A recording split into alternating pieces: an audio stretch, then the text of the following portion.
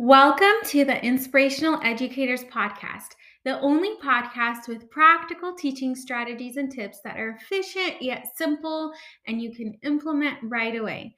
I'm your host, Nancy McHale. So, just right before I started recording this, I saw a video of this bus driver lady. I guess this video is going viral, and she is cursing these kids out on the bus, really saying terrible things to them and using curse words very openly. And it was just really hard to watch, and I felt so sad for the kids. And then the caption of the person that posted it said that everybody is blaming the bus driver, but how about the behavior of the kids? Now, I know that kids can be frustrating, and especially if a teacher or someone in education or someone that works with kids feels overworked or tired or whatever it might be, they might take it out on the kids. And like when one kid might do something or say something, it kind of sets them off. But I don't agree with that caption, because although the kids can do, I guess, frustrating things or say something or do something, it really starts with us as adults. Like, it starts with us setting the example in order for the kids to behave a certain way. It's building a trust with them and a connection with them so that they can trust us. It's us respecting them so that they can respect us. We're there to set the example. Our place as educators should be there to guide the kids and teach them. And not only teach them content, but also teach them how to act or how to be or even how to respect. Now, I know that, like I said, I know it can be very challenging, but at the same time, behavior like that bus driver is unacceptable. I also know at the same time that educators are overworked. I get that. I understand that. And I know that we get the short end of the stick. Like, I have always felt like we needed, I feel like teachers need to be paid more and all of those things. I 100% stand by that. On the other hand, though, every job has its ups and downs. And the reason why, like, some educators might be able to get away with things like that bus driver is because we're dealing with kids, and kids are vulnerable and they're weaker, and they could be seen as a nuisance to other people, and other people might agree with that bus driver because they're kids, right? But that's unacceptable. Like, we are there to help these young kids become good adults and good people for the future. And it's our responsibility to figure out how to do that. And if we feel overworked or overtired or whatever it might be, which is understandable and acceptable, then we need to do something about it for ourselves. Whether might be self care, even taking a day off a month, or whatever it might be to like make sure you're in good headspace. Or if you really are just kind of fed up with the whole thing, then maybe finding a different route. But really, like, nobody like that should be around kids ever. I'm sorry. I know that this is not the topic. I'm going to get into the topic right now, but I just had to say that because although I'm on teacher side, like, I know teachers are overworked and the pandemic and all of the things. I understand that, but at the same time, like, no one should be like that around kids, especially after me having my own kids. And I would not be able to accept anybody ever talking remotely like that to my kids. Anyway, that was my 2 cents about it. But today we're actually going to be talking about teaching methods. And I wanted to talk about this because although we probably already know this, a lot of times when I talk about these things, it's because I personally truly enjoy them. But I really think that it's a great reminder for us to hear these things again and maybe from a different point of view. And maybe we forgot about this kind of teaching method, or it kind of sparks a new idea for you. So that's why I talk a lot about things that we may or may not already know as educators and teachers, but it really could serve as a reminder or, like I said, just a different perspective. So let's dive in. So, these four teaching methods that I'm going to be talking about are ones that I have personally tried and loved. And of course, every approach will be unique and put our own flavor into it. And the idea behind these is that they are all student centered for the most part, which I'll clarify why I say for the most part towards the end. But that is one thing that should be focused on when teaching is it being student centered because it is for the students, right? It's not for us to just check a box off saying that we have taught this content. We need to make sure that they actually learned it, right? So, the first one I want to start off with is project based learning. Project based learning is teaching students a certain topic and having them answer an essential question about that topic. That essential question should be something where they are solving a real world problem or fixing something or building something, whatever it might be, but something that has where they're like problem solving and figuring out a solution. I have a ton of projects on my website that are kind of like ready to go for you to implement. And one of the topics that I have written about is weather. And this project is for younger kids, maybe K through second. And the essential question in that project is what kind of structure can you build to decrease heat in a sunlit area? And so the students go through, they learn about weather, they learn about all of the topics, they learn about tracking weather, they do activities about it. And it all builds up to that essential question where they have to actually build some kind of structure.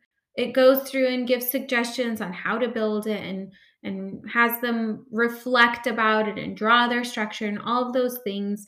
And then they answer it. So, the nice thing about project based learning is that there are a plethora of benefits. First of all, the obvious is that it allows students to problem solve as well as think critically. They have to think about what they're going to be doing, how they're going to solve the problem, all of those facets of solving problems and thinking about what they've learned and putting that all together.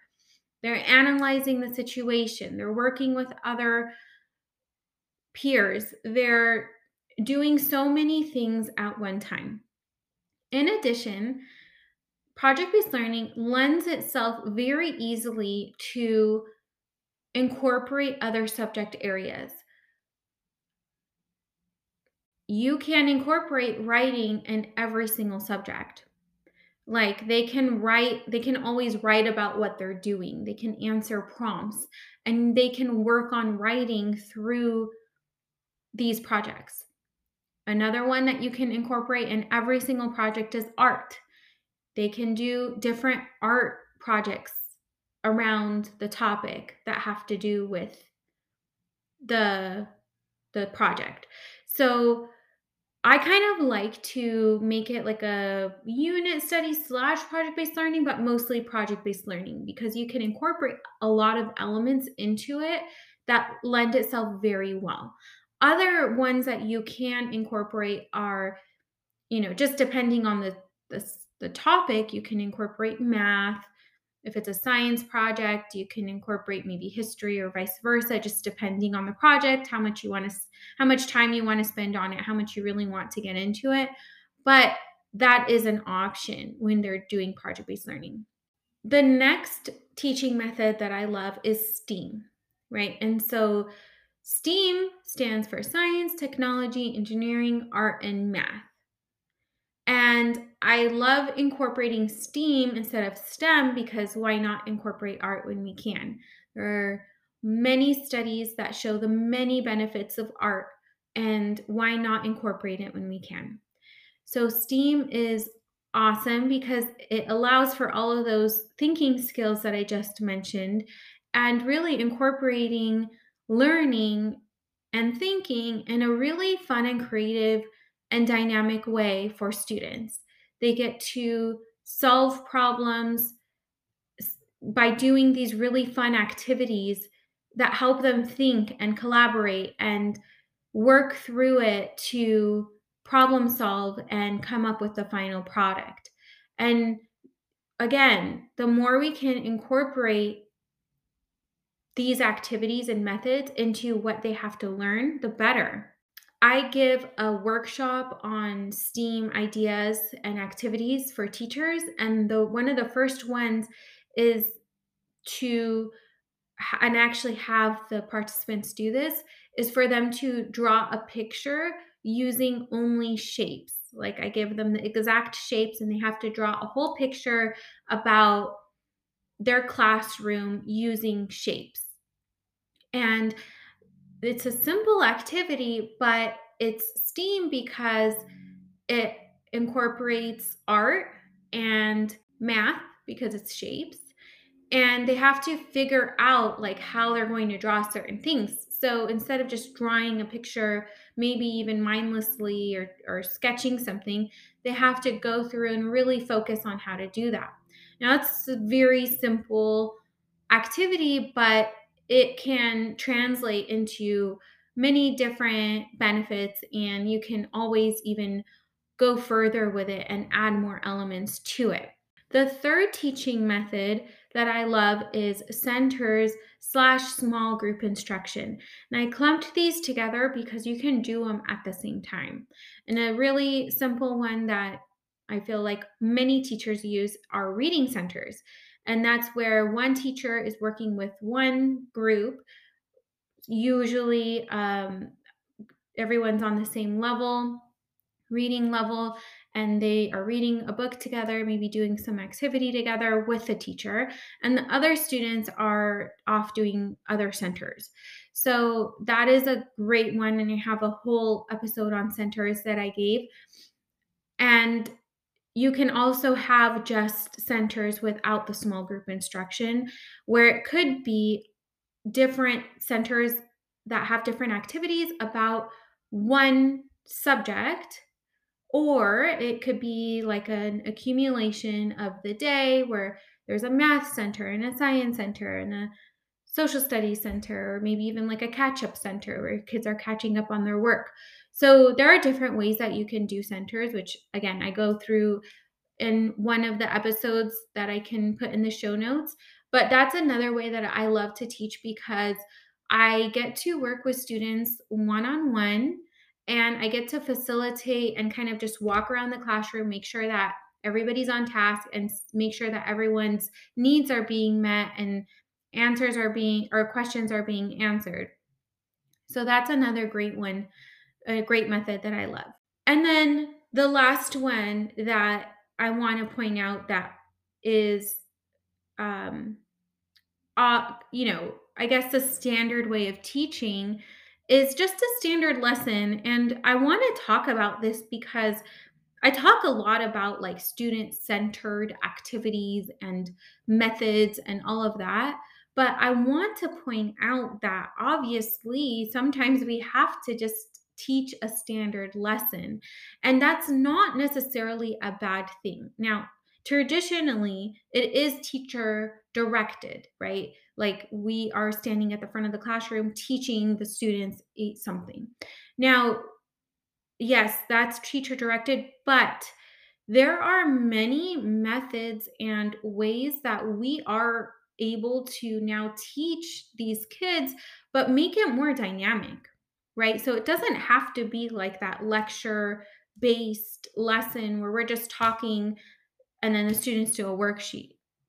It can be much more dynamic where we're talking throughout the lesson. Maybe students are doing a think, prayer, share, or we give them a short activity and then we come back and we start talking again. Maybe we're showing pictures. Maybe we're showing a video and stopping it and then talking about it. Maybe we're having them take notes. So, as long as they're engaged in some way, and we as a teachers are making sure that they are understanding the information, then it's still a good lesson. It doesn't always have to be like a big hoopla, project-based learning, STEAM. It does not always have to be that way, but a standard lesson can still be a good lesson. It's just the way that the teacher is delivering it. So, those are the four methods that I wanted to talk about because I personally loved them as a teacher when I taught, and I still do them in workshops and even with my own children. And I think that whatever you do in the classroom, any of these methods or outside of these methods, just us thinking about the students and making sure that they're getting what they need is already a step above. So keep rocking your teaching. You guys are amazing. Thank you so much for joining me today, and I will talk to you next time.